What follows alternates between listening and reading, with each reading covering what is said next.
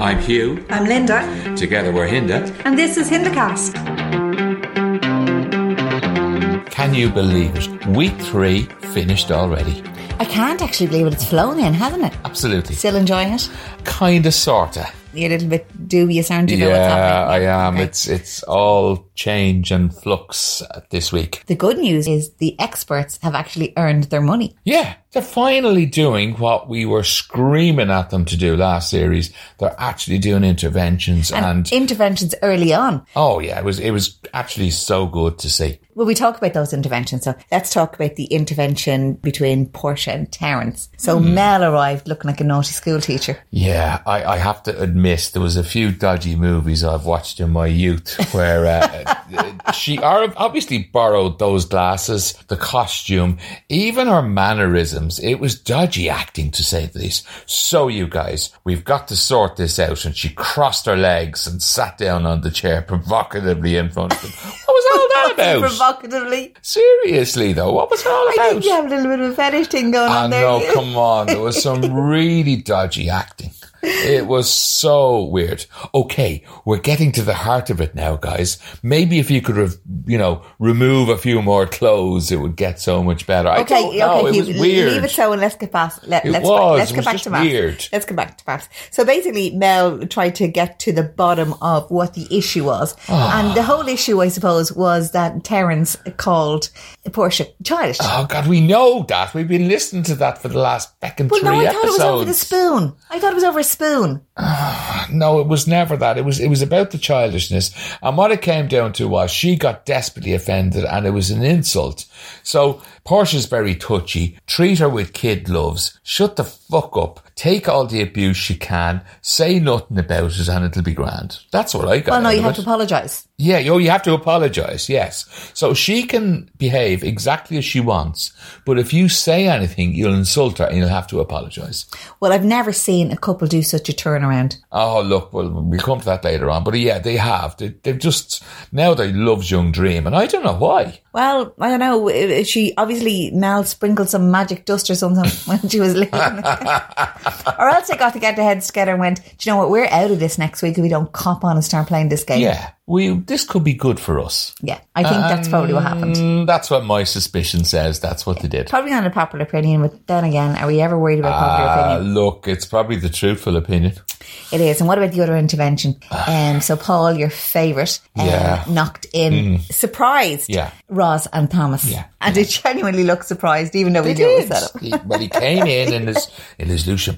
Oh my God, you guys, we're going to sort this out. And he rolled up his sleeves, like literally rolled up his sleeves and said, come on, I've got an idea, and gave them like 2 A4 sheets of paper, and she fucked off to the bedroom, and your man was sitting there at the desk. I mean, come on. So he basically had to tell her, write down how he felt. A conversation really, but they wrote it down, wrote down the points, and then talked about their feelings around it. So it was, I suppose, look, we knew what that was going to be about. Yeah. He was embarrassed that they had sex or they consummated their marriage. Yeah. And then there was nothing afterwards. But she's really not taking any ownership for that. I mean, she's really hurt him and rejected him twice. She did it at the ceremony, and, the guy was gutted. The guy was crushed. Then she goes and sleeps with him and ignores him the following morning and runs off to her mate. And this is public knowledge, and now he knows it's going out on national TV. The guy is absolutely crushed.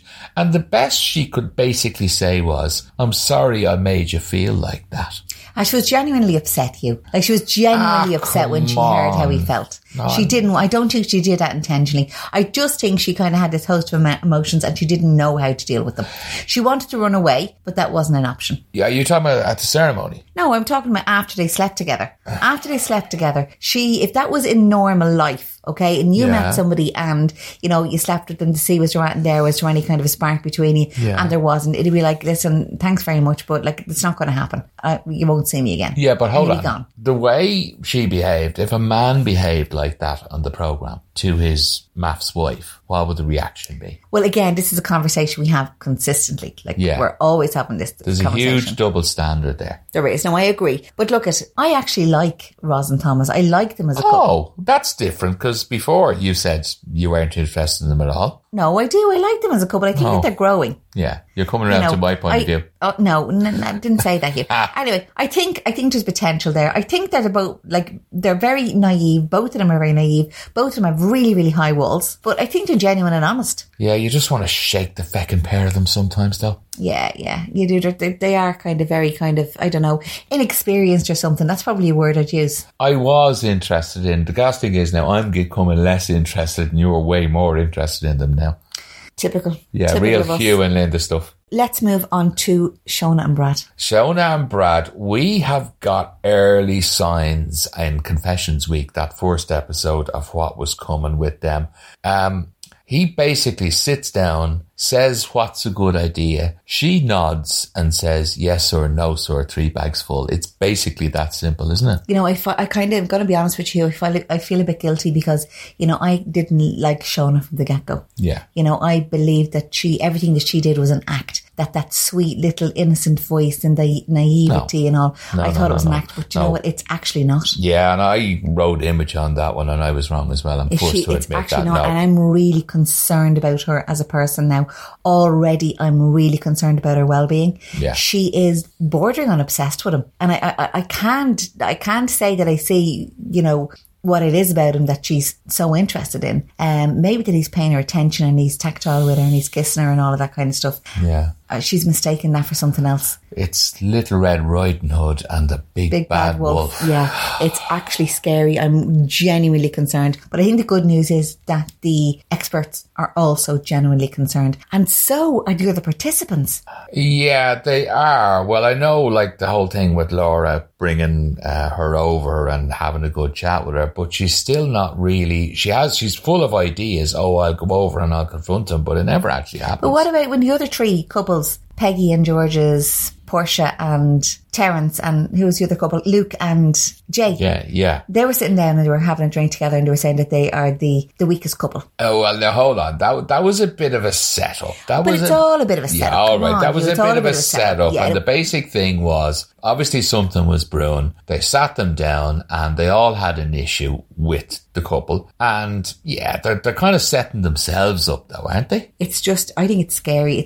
I'm actually looking at them through, like, you know, I'm covering my eyes and kind of staring through my fingers. It's a car crash. Yeah. It's an absolute car crash. And you know, you shouldn't watch, but you can't look away. Mm-hmm. So look, I think it's just kind of, it smacks of what happened in MAFS Australia with Harrison and Bronte, that whole gaslighting issue. Maybe it just is going to be that she will be desperately unhappy, but she'll cling to him like the lighthouse, and she'll just pretend everything is okay. And that death stare that he has, it's literally a death stare. There's nothing behind it. There's no emotion. There's just nothing behind it. That's very concerning. The worrying thing is we're going back to MAFS Australia and last series again, and I don't think it's any coincidence. His eyes and Dan's eyes are very, very similar. Do you remember that death stare he gave somebody who stood up to him? Oh, the nerdy guy on it. And he looked at him. Remember that? Yeah. At the ceremony? That's it's right. The same thing all over again. It was just really deadpan death stare. Yeah. Ella and Nathaniel were also in the mix.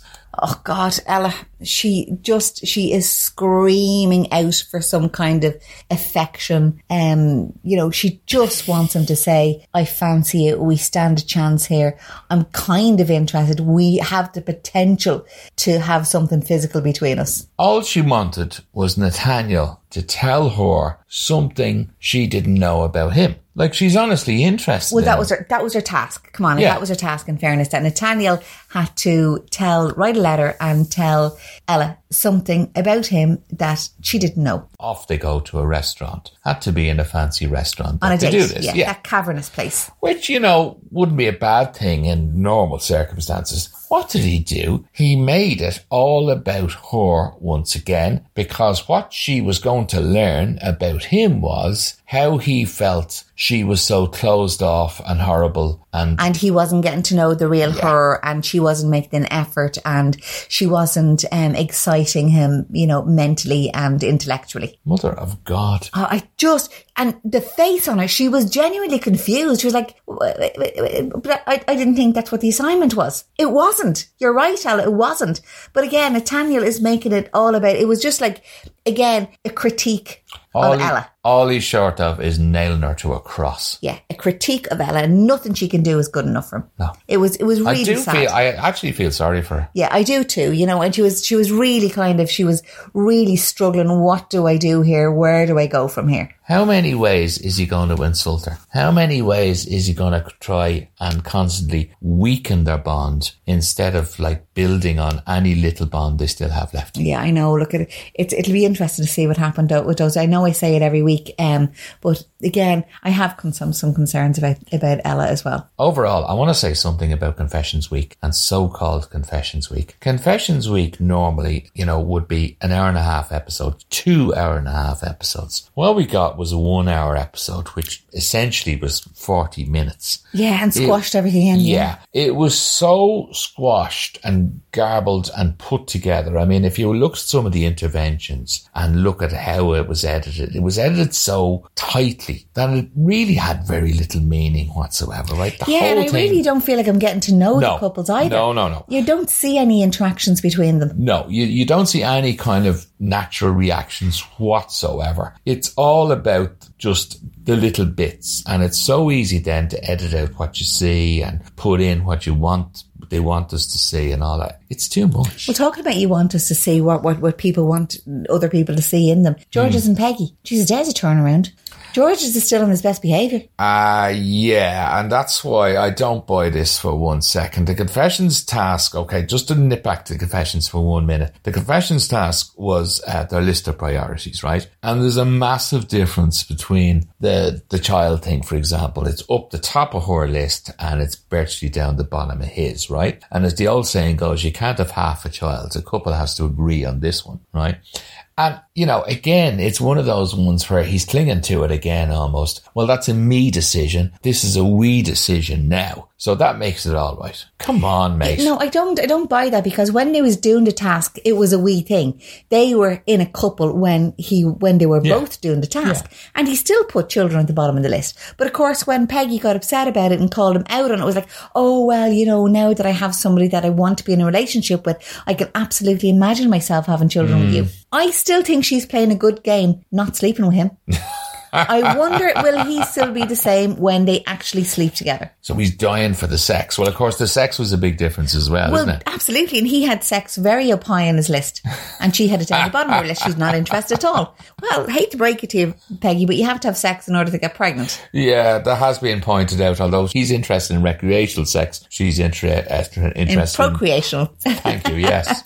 Yeah, that's true. I don't know. I wonder what will happen when they do actually consummate their marriage, when they have sex. It's just, so do you think that George is going to revert back to the way he was because he got what he wanted? It may go down his list. Yeah, that's the thing, depending on how it goes. Oh, I don't think he'd be interested if it goes down his list. I really don't think, I don't think she'll have enough to keep him interested.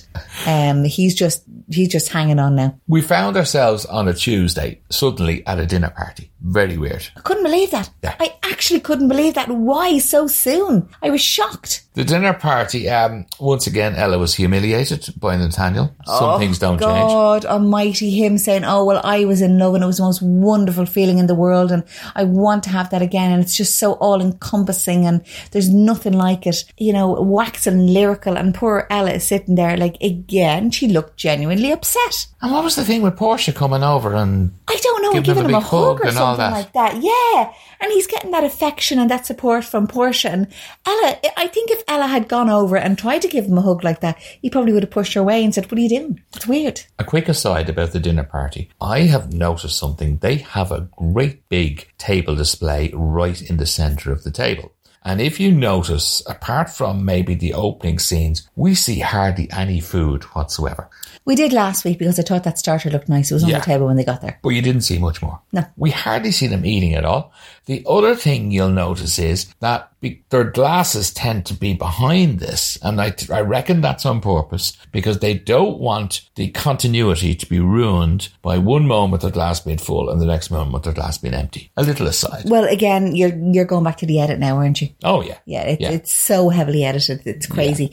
Yeah. I think, the other thing that stood out for me was Brad's soliloquy. Oh, yeah. Oh, my God. Talk about standing on a soapbox in the name of God. God help us. He really does go on. He loves the sound of his own voice, doesn't he? He does, yeah. He does. And he just loves putting down Shona the whole time. Can I just go back actually to when they had their task during Confessions Week, and their task was she was to ask him any question, really. She wanted to get him to answer any question that she asked, right? And the first question she asked was, what would you change about me? What would you change about me? Yeah, like, oh my God almighty, talking about giving him a green card. What I'd love to know is this, right? Who chose that question, right? Did the producers, in which case it was really set up based on his personality and her personality? Or is it the case that she just came up with it herself, maybe, because of the way he treats her? But then when you look at Jay and Luke, they had the similar task. And Jay said, what do you like about me? But you see, let's say she did come up with that herself, okay? Any person who'd say, what would you change about me, is the questions that they would ask. I think that shows an insecurity. An insecurity, 100%, yeah, it does. Yeah, it shows that there's something lacking there. Yeah, it's almost like if you could change any body part of mine, what would you change? This sort of way. And he was only dying to tell her. He was only dying to tell her what he'd change about her. Again, so but of course he got on the soapbox then at the dinner party, and I thought he would never shut the hell up. He was like just somebody who wound him up and set him on its way. And I'm sorry, but all of this talk about, the universe and how... No, but he'll allow her to have other opinions and opinions of her own. Don't forget that. Yeah, until he told her to shut up. He actually told her to shut up. I was horrified. Could nobody have said to her, Brad, don't speak to her like that. That's rude. Well, that all came down to the fact that it's incredibly important to her just how they are. And just how they are as a couple, and that everybody believes that they're in love. Just how everybody sees them as a couple. That's what's more important to her. It's a perception. Something just occurred to me, though, about that this morning. I was just thinking, when they were heading off to the last dinner party, he was the one who said to her, we're the top couple, and everybody needs to be seeing that, if you remember. I do remember something. I don't exactly remember what was said, but it was something like that. I'm pretty sure it was him who was the driving force behind that. And now that she wants to maintain that, no, she's the worst in the world. Why? Because he's love-bombed her, and now he wants to split her away from the rest of the group. Because it doesn't suit. Working. Well, and yeah, because it doesn't suit the narrative now. You see, the group have cottoned on to him. Very much so, yeah, very much so. And how dare he talk about their intimate details of their sex life and what they did in the bedroom. Well, that's just sick. That is just, I can't believe that. It was such bad behaviour. It's bad behaviour in itself, but it's even worse because they agreed that they'd be united on that and they wouldn't be talking about that kind of thing without, asking each other's permission. But it doesn't seem to bother her. It bothered her when she was sitting down and she was talking to Laura. Yeah. But after that, once she spoke to Brad, it was like as if, Brad is a god and everything he says is correct. And if he says it's right, well, then it's definitely right. And if he said don't get upset about it, well, then I'm not going to get upset about it. And then walking into the dinner party said something about her, oh yeah, they're all talking about us talking about our bedroom antics or something. No, Brad, it wasn't you. It wasn't you and Shona talking about their bedroom antics. It was you talking about your bedroom antics. I know, he just shirked the whole thing off, didn't he? And then again, I'm pretty sure there was something kind of a little bit kinky going on there. They weren't just normal bedroom antics. Yeah, they might have got the jet skis out, shall we say? Oh God, okay. Was it George's who said something like, well, far be it from me to kink shame, but... Yeah, I know, and he's a pretty kinky kind of guy, I think. I'd say he is, all right, yeah. So it makes you wonder what was said, but like I say, it doesn't seem to take anything out of Shona. She is still concerned with the superficial, how they look, how other people perceive them. And why can't they all see that we're so in love? Brad has a rival, though, as the bad guy, and it's somebody you wouldn't expect. Luke. Ah, come on. Luke, I don't think Luke is the bad guy at all, in fairness. I think Luke has been, victimised here. To a certain extent, though, he doesn't help himself. He's a bit of a gob on him sometimes, let's be honest. I think he just opens his mouth before he engages his brain. Yeah. I do. I think he's just, well, this is it, and so what, and. Yeah, but for the likes of Laura and game players like her, he's just cannon fodder, isn't he? Can I just say something briefly about this genuine couple business? This comes up as a regular on MAFS, and there seems to be different definitions of a genuine couple. I'm just going to say what my definition is, and you can either disagree with me or not. A genuine couple is a couple who are being straightforward and honest about the state of their relationship at any point. Good, bad, or indifferent. That to me is a genuine couple. And Thomas and Roz are an excellent example for me of a genuine couple. No, they're not getting on very well together. No, there doesn't seem to be a huge, strong connection with them. But they're being very genuine about it and open about it with the other group, the rest of the group. And they're also trying their best to make some connection. So who do you think is not a genuine couple? I am very, very, very unsure about Terence and Portia. I am very, very unsure about Luke and Arthur, to be honest. You buy them a little bit more than me. Laura and Arthur. Sorry, Laura and Arthur. Luke and Arthur, that'll be good. And I am very unsure about Peggy and George. I think Peggy is all in. I do. I'm very unsure about George because I don't think we've seen George yet. I think he's on his best behaviour. And as I said earlier, I think it's only when they have sex we'll probably start to see the real George. Especially if the sex is not good and doesn't keep him entertained. Yeah. I've just realised something. What? We have done well over 20 minutes now, and we haven't even touched the commitment ceremony, and we haven't spoken about the two new couples. Oh my God, time flies when you're having fun, you. I know. And we don't do long podcasts. We always had this vow with you guys. We would not do extra long hour and a half crazy podcasts. Short, sharp and sweet. Yeah. Okay. Will we leave it for now? I think we should. We'll come back and do the commitment ceremony and the two new couples. Yes, we will. In the next day or so. Yeah. How about that? Yeah, next day or two. Definitely by Sunday. Till then, as we always say, keep watching MAFS UK and we'll talk to you very soon. Laters. Bye for now. Before you go, just a quick request. Please like and subscribe to our podcast. And if you can, pop on a notification. That way you'll know when our podcast drops. If you'd like to get in touch with the show, you can email us on indicastreality@gmail.com. indicastreality@gmail.com.